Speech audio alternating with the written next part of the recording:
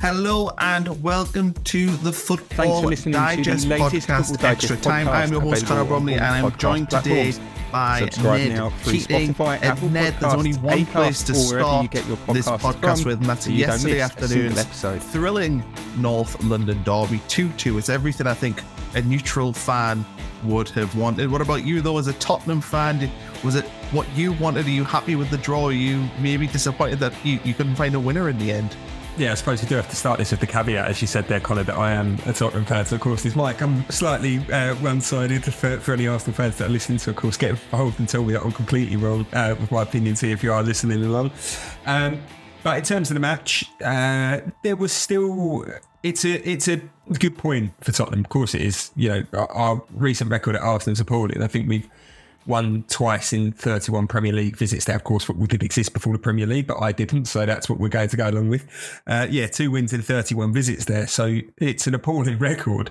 So anytime you even take a point away from it, it is always a positive for sure.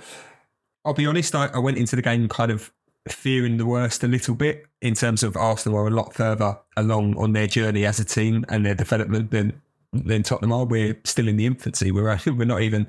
3-4 months into the Ange Postecoglou era, where Arsenal are approaching 4 years into the Mikel Arteta era. So, of course, they are further along with how they want to play, their understanding, etc., their knowledge of one another as well, because that team as well, yes, they've added Declan Rice and a few others in the summer, but that team has been, around for over a season. Lots of the players for Tottenham yesterday were experiencing a North London derby for the first time, I think it was only Christian Romero and Heung-min Son that featured in the last trip to the Emirates.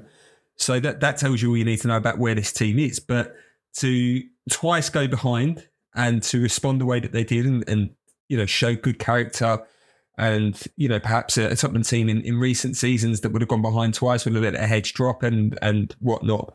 We didn't see that yesterday from Spurs. We saw this constant belief, and we've seen that under Ange Postecoglou quite a lot of times as well. I think it's 4 out of 6 Premier League games that Tottenham have gone behind in, and they're still unbeaten. So obviously there's a lot of belief within this side that doesn't matter, we're still finding a way to get back into this game, and that's what they did. Let's be honest, Arsenal didn't play their best yesterday. They had opportunities to kill the game off as well. James Maddison being robbed of the ball in his own box with the score at 1-0. Gabriel Jesus shows a bit more composure there and gets the ball on target, rather than blazing it over and makes it 2-0. Then I don't know if Spurs come back from that. 1-0 away from home is a lot easier to come back from than obviously 2-0 is. As I said there, I think Arsenal will be disappointed with their performance. I think they could have played better. They pressed really well off the ball, but on the ball, I think they weren't at their best. So, of course, they'll be disappointed with that, but that shouldn't take anything away from Spurs. The character that they showed in that game is massively different, and this is the reason why I think a lot of Spurs fans are a lot more positive about the team this year, is that it's massively different than what it's been in the past, that they can, difficult situations, they're like, fine, whatever, we'll score a goal and we'll get back into the game, and that's what we saw from Spurs yesterday. So I think on reflection, the draw was probably a fair point, and a fair result for both sides, but both of them will kind of just be thinking, all right, could have been this, that, or they'll kind of have moments where they think they could have perhaps got the win instead. Do you think with Arsenal now 4 points behind Man City, Tottenham, have had a pretty decent start of the season, do you think that these two teams, the trajectories where you'd kind of expect them to be at this point, or Spurs a little bit further ahead, and maybe Arsenal, because they are 4 points behind Man City, they'll feel as though they've had a poor start of the season, even though they've not lost a game? I think it's been a bit harsh on Arsenal to say they've had a poor start to the season. You look at who they've played, and they've played, good sides. They'll be disappointed with the drop points against Fulham, understandably. But it's hard to, I think, especially at this point, what are we, 6 games into the season? Yes, City have won every one of them. And I fully expect City to keep on winning. That I'm not giving this answer in the thought that someone can catch City. I think, they are going to pull away this year. And I don't think, I don't know, maybe Liverpool are back in the mix as well this year. But I think City will be a dominant force completely. That being said, 6 games, it's like, when you start the 400 metres and they've got staggered starts, and then it only takes until you have to get around to the final 100 metres of a 400 metre race before you actually get a real understanding of who's where and how they're doing. So I think after 6 games, because no one's played who, what, where and when, even Tottenham, who have we played at this point? Yeah, we got a good result against Arsenal, but, we've beaten a poor Manchester United side. And then the rest of the teams that we've beaten so far aren't in the top half of the table. I think I could be wrong there. There might be one that slipped in that maybe is top half, but but the teams that we played so far aren't perhaps the most challenging fixtures that we've had. So to make assumptions, I know it's the game that we're in and it's what we do, but I think we kind of have to wait a little bit longer. Yeah, even Manchester City, who have Manchester City faced so far as well, that has to be the question in terms of their 6 wins. I think we'll know a lot more, perhaps maybe, I wouldn't even say going into the October international break because that's only a couple of weeks away, but I'd say going into November we'd start to get an understanding. But I think in terms of assumptions in the season, we'll probably have to, you won't start getting a fair reflection of who's where and how they're doing, again, probably until we get to the 19-point mark and everyone's 19-game mark, and everyone's played each other once. And like I say, it's like that 400-metre race. You can have that staggered start and you can look like you're out in front and doing really well. But actually, once we get to that final 100 metres, that's when we start to really see who's doing better. Have they had a good start? Have they had a bad start? Have they got ground to make up? And it will be exciting to see that, I think. I think there's perhaps, last season we only had 2 teams in the title race. Again, I'm saying this with the full expectation that Manchester City are going to perhaps walk away with the title. But I think Liverpool are back in there now with Arsenal as well. So that if City do have a blip, do have a slip, maybe it's 3 teams we're looking at perhaps in the title race this year. Even though I don't expect there to be a close title race, we might have 3 teams that have aspirations and hopes. And it's those 3 teams, Arsenal, Liverpool, Manchester City, that I think we have to wait a little bit longer before we can start saying kind of who's where, how they started, how they're getting on, will they be happy, and everything. Like I said, it's a 400-metre race. One might be in lane 9 and one might be in lane 2, and we kind of just have to make that little bit longer before we can we see how they measure up to each other. The other televised game yesterday afternoon, Newcastle smashed 8 past Sheffield United, and I was out during that game and I just looked at my phone and I saw it was 6-0 and I was like, what on earth is happening there? But Newcastle played amazingly well, considering the big knock on their chances this season is the fact that they're going to have to play midweek Champions League games and they're not used to it. But they answered that with a bang.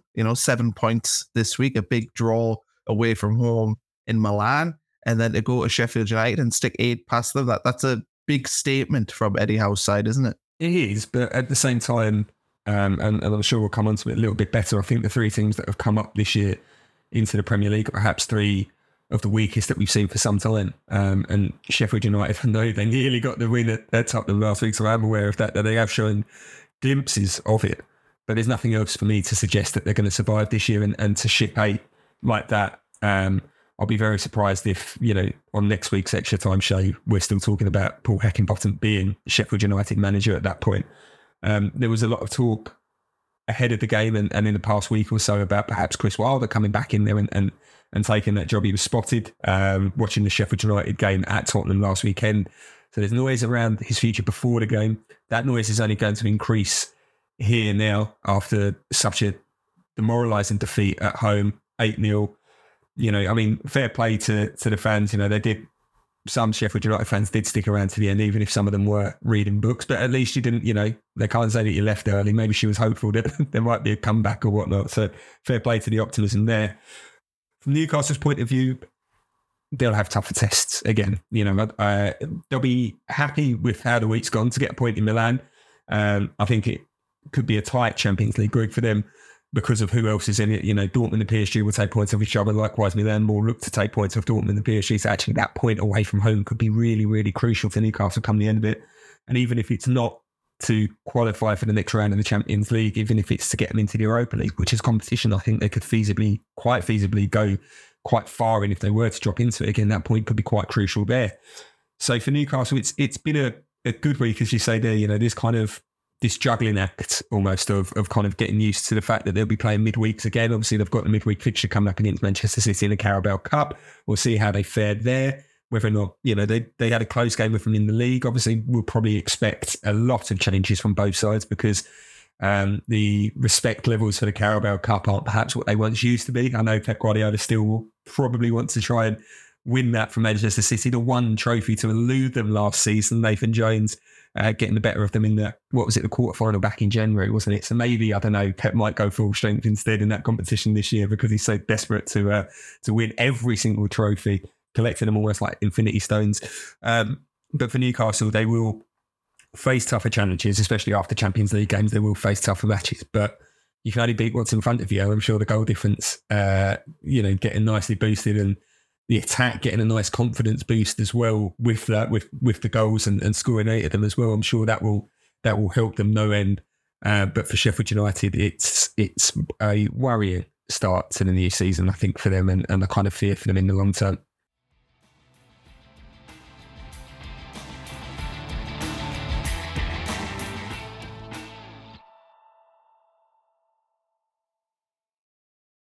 Yeah, I think them Sheffield United fans stuck around to avoid traffic. I think that was the thought process. Everyone else cleared off early enough. Manchester United, they eased past Burnley. And I think, well, maybe eased is a harsh word, but I felt that they were quite comfortable in that game. Bruno Fernandes with a stunning goal, possibly the goal of the weekend. I thought it was just an amazing volley, an amazing pass by Johnny Evans as well. Amazing that we're talking about him as a Man United player again, but that's a win after 3 straight defeats for Manchester United. And I think for Ten Hag, there was pressure building a little bit on him, and that's been eased ever so slightly. But what do you make of Manchester United this weekend? And do you think this is maybe the beginning of a positive run for them, back-to-back games against Crystal Palace coming up? So you think they've got a chance to win 2 in a row there? Well, that's it. It's almost like a striker who goes a few months without a goal. I think it doesn't matter how you win, just that you do. They did play well, as you said there. They were the better side, let's be honest. I was about to use the word dominant, but I wouldn't perhaps go that far on it. But they were the better side against Burnley. As you said there, great goal from Bruno Fernandes, great technique from him, but a fantastic ball from Johnny Evans as well. I don't think the poor lad's got enough credit for that ball as well. Everyone's talking about the brilliant finish from Bruno, but a phenomenal ball from Johnny Evans as well. And that's something that maybe, we weren't expecting, as you said there, the year of our Lord 2023, and Johnny Evans is back playing centre half for Manchester United and pinging balls like that out. But going back to the point I was going to make, it doesn't matter how they got this win. I think for them it was just important to get a win. Like a striker who goes months without a goal and it just goes in off his backside, and then he goes on this mammoth scoring run and everything's flowing again. That's sometimes just what you need. You just need that one win, that one goal for a striker, and everything just flows after that. So as you say there, 2 games up against Crystal Palace this week, 1 in the Carabao Cup, 1 in the league. Manchester United will hope now to then come out of that second Crystal Palace match saying, well, we've got 3 wins in a row, and how the confidence is there, the momentum is back there.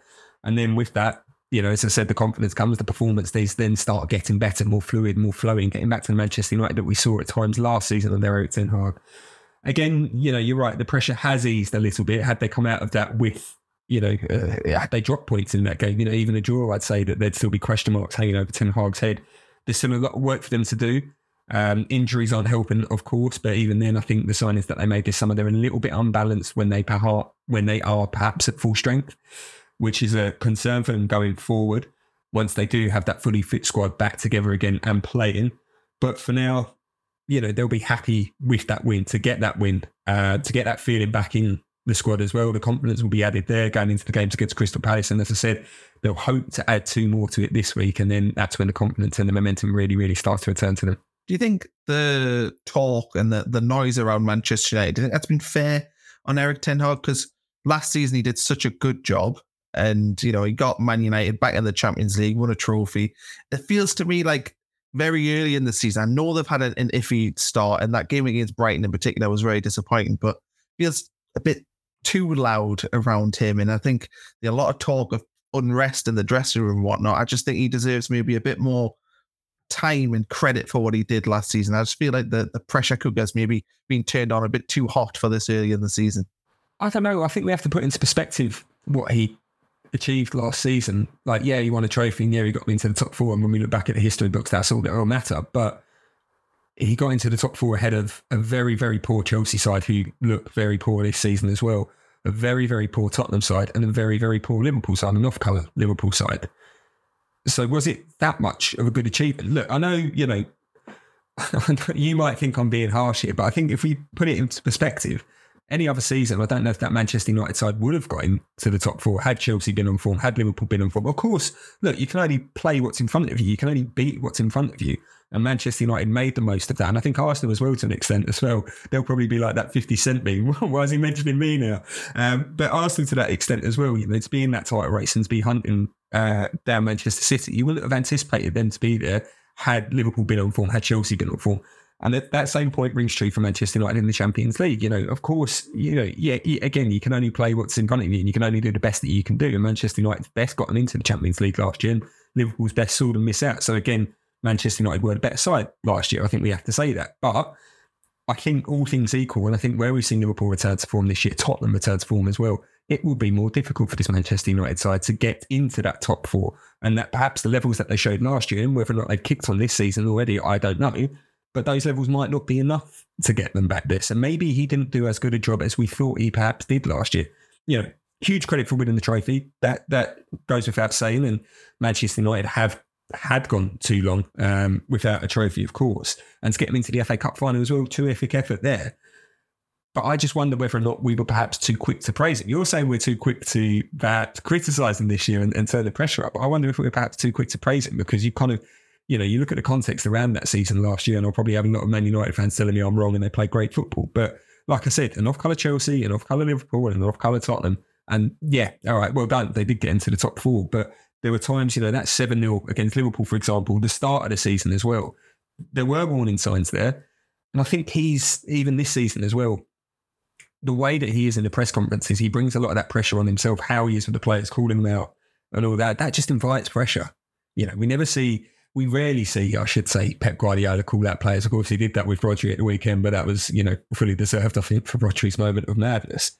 But, even when the going gets tough for Pep Guardiola, he's very reluctant to call out the players. Likewise with Klopp with Liverpool last year as well. I don't remember too many occasions where he was like, and moaning at the players and everything else. Whereas Ten Hag very quickly, it's not me, it's them, basically.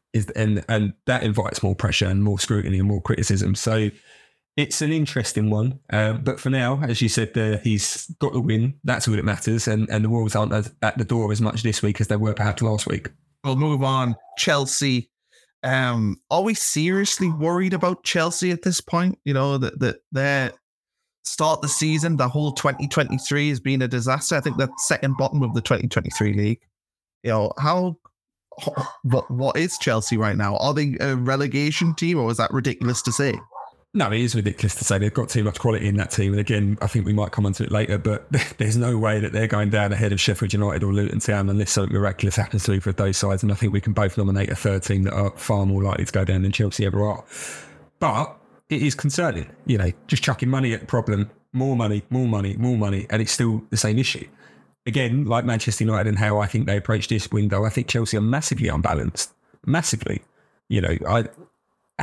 Just look at their forward line, for example. How many wingers have they got? They seem to collect wingers, again, like Manchester City collect trophies, and they're just like, but how do you fit them all in? Nicholas Jackson doesn't look like a Premier League player at the minute. He's not ruthless enough in front of goal, and he's, silly yellow cards as well. So that attack isn't clicking. The midfield, I don't know if they have that creative spark that they need in midfield, or at least if they do have it, how do they unlock him to his best potential? Who plays best with him? So they can't find that yet. I mean, they've got 3 left backs. There was 3 left backs on the bench yesterday, and they're playing Levi Colwill at left back. There was Ben Chilwell, Mark Cucurella, and Ian Maatsen, all on the bench, all for different, obviously I know that a couple of them perhaps kind of nursing their way back from injuries and whatnot, and Maatsen obviously is, having been on loan at Burnley last year, is trying to force his way into that squad. But how can you have 3 left backs on that bench that you spent, 2 of them you spent big money on? Cucurella as well, for example, is on, a fair whack. I just don't know how you can have 3 on the bench and then go, we'll play our centre half there. Like, again, that unbalance issue, because, well, he's not a left back, he's a centre half. So it's really odd, really, really odd at Chelsea. It shows what happens when you've got a scattergun approach to recruitment, I think. We'll just sign him and we'll sign him. How does he fit in? Don't know. We'll just sign him. And they need to work that one out first. I feel sorry for Pochettino because, everyone's going to be looking at him going, well, why is it not working for him? Why is it not this and why is it not that? But, like Graham Potter before him, he was just handed a hospital pass, I think, at this point. And it's difficult because you have to get your ideas over whilst also trying to work out how to balance your squad perfectly with all these big money players that have come in. It's difficult for Chelsea. I think it's another difficult season for them, but I don't think they'll be in the relegation mix, even if it does look slightly difficult for them after 5 games this season. Yeah, I don't think they'll be in the relegation mix either. But I do think when they've only won one game out of 6, you can't keep losing home games against Aston Villa and Norwich if you want to have aspirations of even being top 10. Do you think Pochettino, last year they brought Potter in and that was the plan and they deviated from that. Do you think that Pochettino will get the necessary time? And when I say necessary time, I think the Chelsea team needs years to sort of sort itself out, considering where they are at the moment. Do you think Poch will get, this season? Doesn't matter if they finish 13th. Do you think you'll get given the time beyond that? Personally, no. I think if Chelsea are willing to spend a world transfer record fee on a manager and sack him 6 months later without any plan as to who's coming in, they ended up with Frank Lampard as interim manager again until the end of the season. Chelsea are willing to do that, then they're willing to do anything. And if Pochettino isn't getting the results, then maybe they think, oh, well, we'll go and find someone who does, and we'll just go to a revolving door policy, which isn't what Chelsea need, as you say there.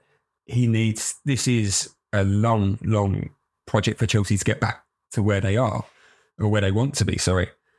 And it's difficult to see how a revolving door process around the manager would aid that. But as I said there, if they're willing to spend the world record transfer fee on a manager and get rid of him without giving him the time perhaps required to get his ideas over and everything else, then if I'm Mauricio Pochettino and, as you say there, the form and the start of the season hasn't been great, I probably wouldn't be too comfortable in my seat at the minute, knowing what's gone before me. Even sacking Thomas Tuchel was a strange one, dialing it all back to this time last year. To sack Thomas Tuchel when they did after having him so heavily involved in their transfer business last summer was odd. And at least then they had a plan. They were like, no, we wanted to bring in Potter, and it was just a case of, we'll just bring him in now. And he seemed like the plan going forward. And then the plan changed, and then it was Lampard, and that season fizzled out. And perhaps maybe if there was a few more games, maybe Chelsea would have been in trouble last year. And then to go and get Pochettino, I don't know, I don't know if Chelsea know what they want. I don't know if Todd Boehly knows what he wants as Chelsea manager. And the history suggests perhaps that if they're not comfortable with the results and they think that it's down to the manager, then I don't think Pochettino will be afforded that luxury of time that, as you say, he needs. And I agree with you, he needs that time, but whether or not he gets it, it remains to be seen. And I wouldn't be entirely confident that he would get that time.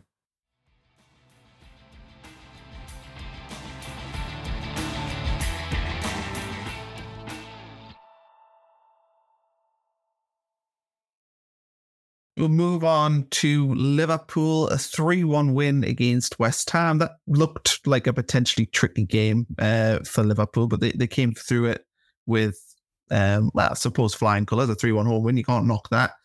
They've had a good start to the season, haven't they? I think most people kind of looked at them after last year and thought that just finishing in the top 4 would be sort of good enough.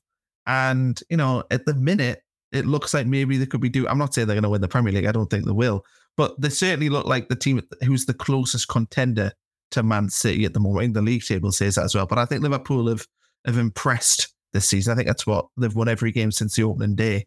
So they're on a good run at the moment. And it's not even just this season as well. I think going back to last season, they finished that strongly with a load of wins as well. So they're moving in the right direction. They're going in the right direction. Again, it's how this team is. A lot of, they still have a lot of players that have been there and done it before for Liverpool. We talk about Alisson, Van Dijk. There's a lot of players there that have won the lot with Liverpool, basically, aside from the Europa League, and maybe they can add that this year, who knows. But for those new players like Szoboszlai, like McAllister, who is a World Cup winner as well, so again, he knows what it takes to win elite competitions.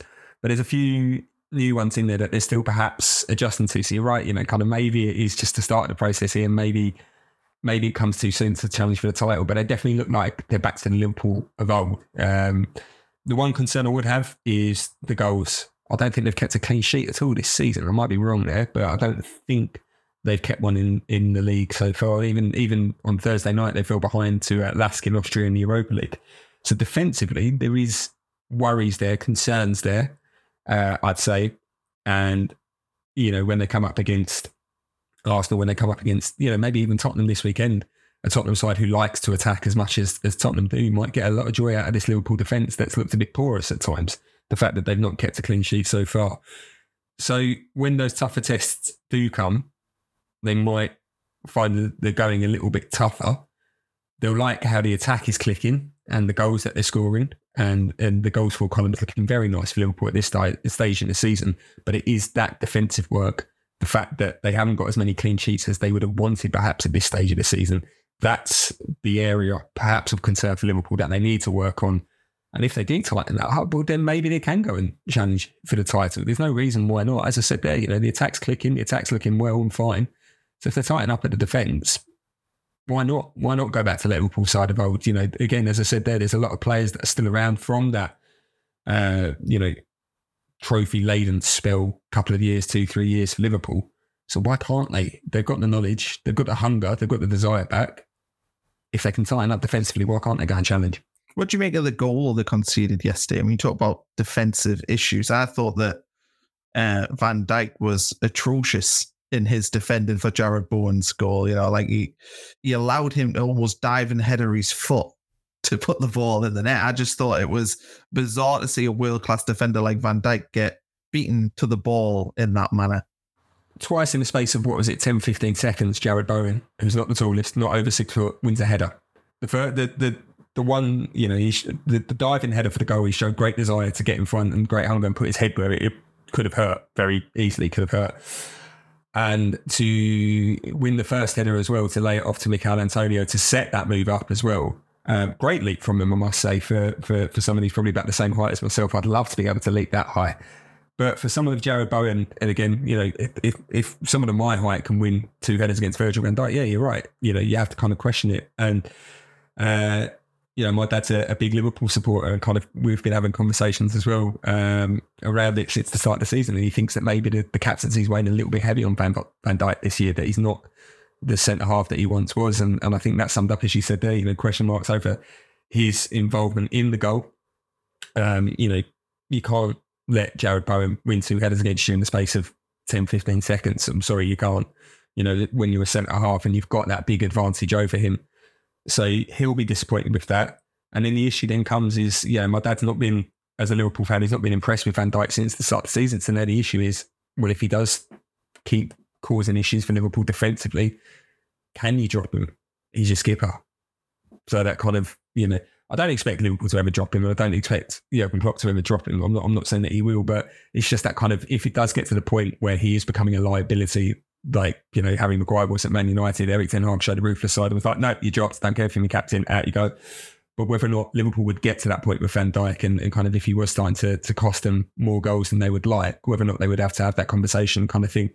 Do we drop him? Do we take the captaincy away from him, give it to someone else that he just focuses on defending again? I'm sure he will find his form. That's not to say that he won't get back to his best levels at some point. He is still adjusting to this role. But yeah, you're right. For the West Ham goal yesterday, he'll look back at that and be very disappointed with how he defended. Man City defeated Nottingham Forest. It was a first half, which was pretty simple, kind of what you expected, 2-0 up. Then the red card happens with Rodri, and I think that we need to talk about the decision, because I think it's interesting to see how Morgan Gibbs-White reacted to it. He quite clearly overreacted. He play acted, didn't he? But you also can't put your hands on somebody. So we'll touch on the red card decision to start with. What do you make of that? Do you think Rodri was just naive, in falling for the tricks of Nottingham Forest? Or do you think Morgan Gibbs-White should probably look himself in the mirror and think that was a little bit embarrassing the way I behaved there? Well, no, because you put your hands on someone's neck. Look, that follows it afterwards, but regardless of how he reacts to it, it's a red card. Doesn't matter if he reacts and pretends that he's gone down like he shot like he did, or, stands up and takes it. Hands on the throat. You're going down the tunnelway. There's no two ways about it. It doesn't matter how he reacted afterwards. Yeah, it wasn't great. And even Edison as well, going head to head with Awoniyi. It was bizarre. City had that game under complete control and lost their heads and nearly lost 2 players over it. They've lost Rodri now for the Arsenal game as well, a key match coming up for them. Who we're going to have in centre mid, Calvin Phillips. We'd all forgotten that he played for Manchester City, I think, at one point. Forest have now laid down the groundwork, I think, for how maybe teams can get at City. Like teams that perhaps won't go there and get, Forest weren't ever going to get anything out of that game, or at least, all things being equal, they weren't going to get anything out of that game. So maybe they thought that their best option to get something from the game was to wind them up. And they've shown Manchester City, for every team, that they're very easy to wind up now. Rodri losing his head like that, Edison losing his head as well. Grand, all right, I'll try me luck next week as well. It's a weakness that City will be very, very disappointed that they've shown in a game which they just had completely sewn up. It was just mad. And Pep Guardiola afterwards would have been so disappointed. And I think that's the only blemish that we've seen from Manchester City so far this season. Everything else that they've done to this point, 6 from 6, looking like an all-dominant, all-conquering side. Brilliant. And in that moment of madness from Rodri, a similar moment of madness from Edison, nearly undone all the hard work against Forest. A game that they were in complete control of. They nearly they didn't let slip really in the end. They were still in complete control. But if you go down to 9 men and lose goalkeeper, it's a different story. It was just, not something that we'd expect to see from this Manchester City side at all. Do you think Eddie Howe, ahead of the game on Wednesday, will have a name calling session in training? Do you think he'll be sat there being like, right, we need to come up with the best name call and try and get under the skins, try and get a man sent off early doors? It could be funny. But, he said there, City 6 wins to start the season. They just seem like a juggernaut. I mean, you'd think the hunger, after they've won everything at this point, the Champions League was the big thing hanging over them. But the fact that they were able to maintain this desire to continue playing at this level of football, I just think so impressive. And the way they start the season after doing everything they did last year, I just think is a real credit to the team and Pep Guardiola. They're a machine, aren't they? Let's be honest. They are just, that's the one way to... The word that I'm going to use next, and I don't mean this, I understand how it's going to sound and the kind of the pictures that it might generate, but they are robotic. And that's not mean to say robotic, boring, dreadful. They are robotic in that they will go and go and go, and they are programmed so well and so brilliantly, and they will just play you off the park. We are seeing a team that probably would have competed quite well with that prime Barcelona team that Pep Guardiola made his name with in management. We are seeing a team that would have been an absolute match for that side. Xavi, Iniesta, Busquets in midfield, Messi, Thierry Henry, Eto'o up top.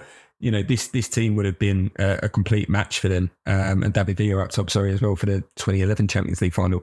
This current City squad are as good as that side. I don't think anyone's got any hesitations in saying that.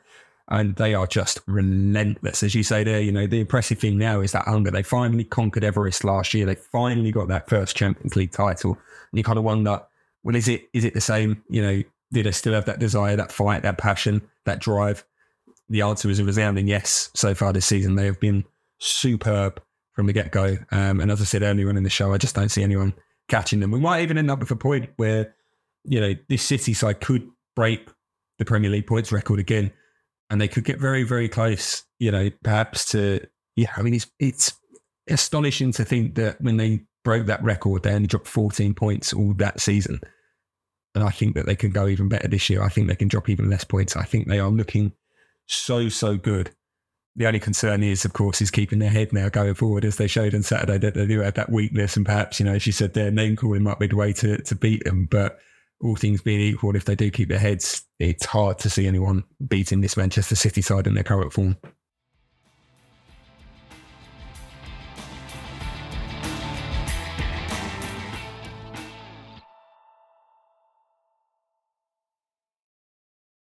I think the other thing as well is Erling Haaland hasn't caught fire yet, and that's the scary thing. We'll finish off here, though. I always like talking about the relegation battle. I think it's the most exciting thing in the Premier League. Now, the only problem is this year is that the teams at the bottom of the league just can't win a game. We've got 4 teams still who haven't won a Premier League game yet. The newly promoted sides are filling the bottom 3 right now. Luton at the weekend, playing against 10-man Wolves at home. If you were ever going to win a game in the Premier League, surely it's when you're against 10 men for 50, 60 minutes at home, a team that's a poor Premier League team. And they came away with just a 1-1 draw off a dodgy penalty.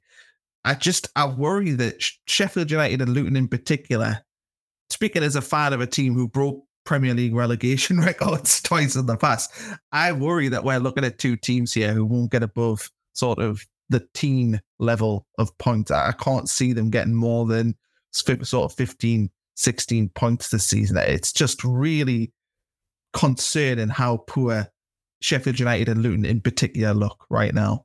I think Luton fans, it's different. They're happy to enjoy the ride, and what happens, and Brand let them crack on and enjoy it. It's for where they've come from to where they are now, tremendous, what they've done as a club.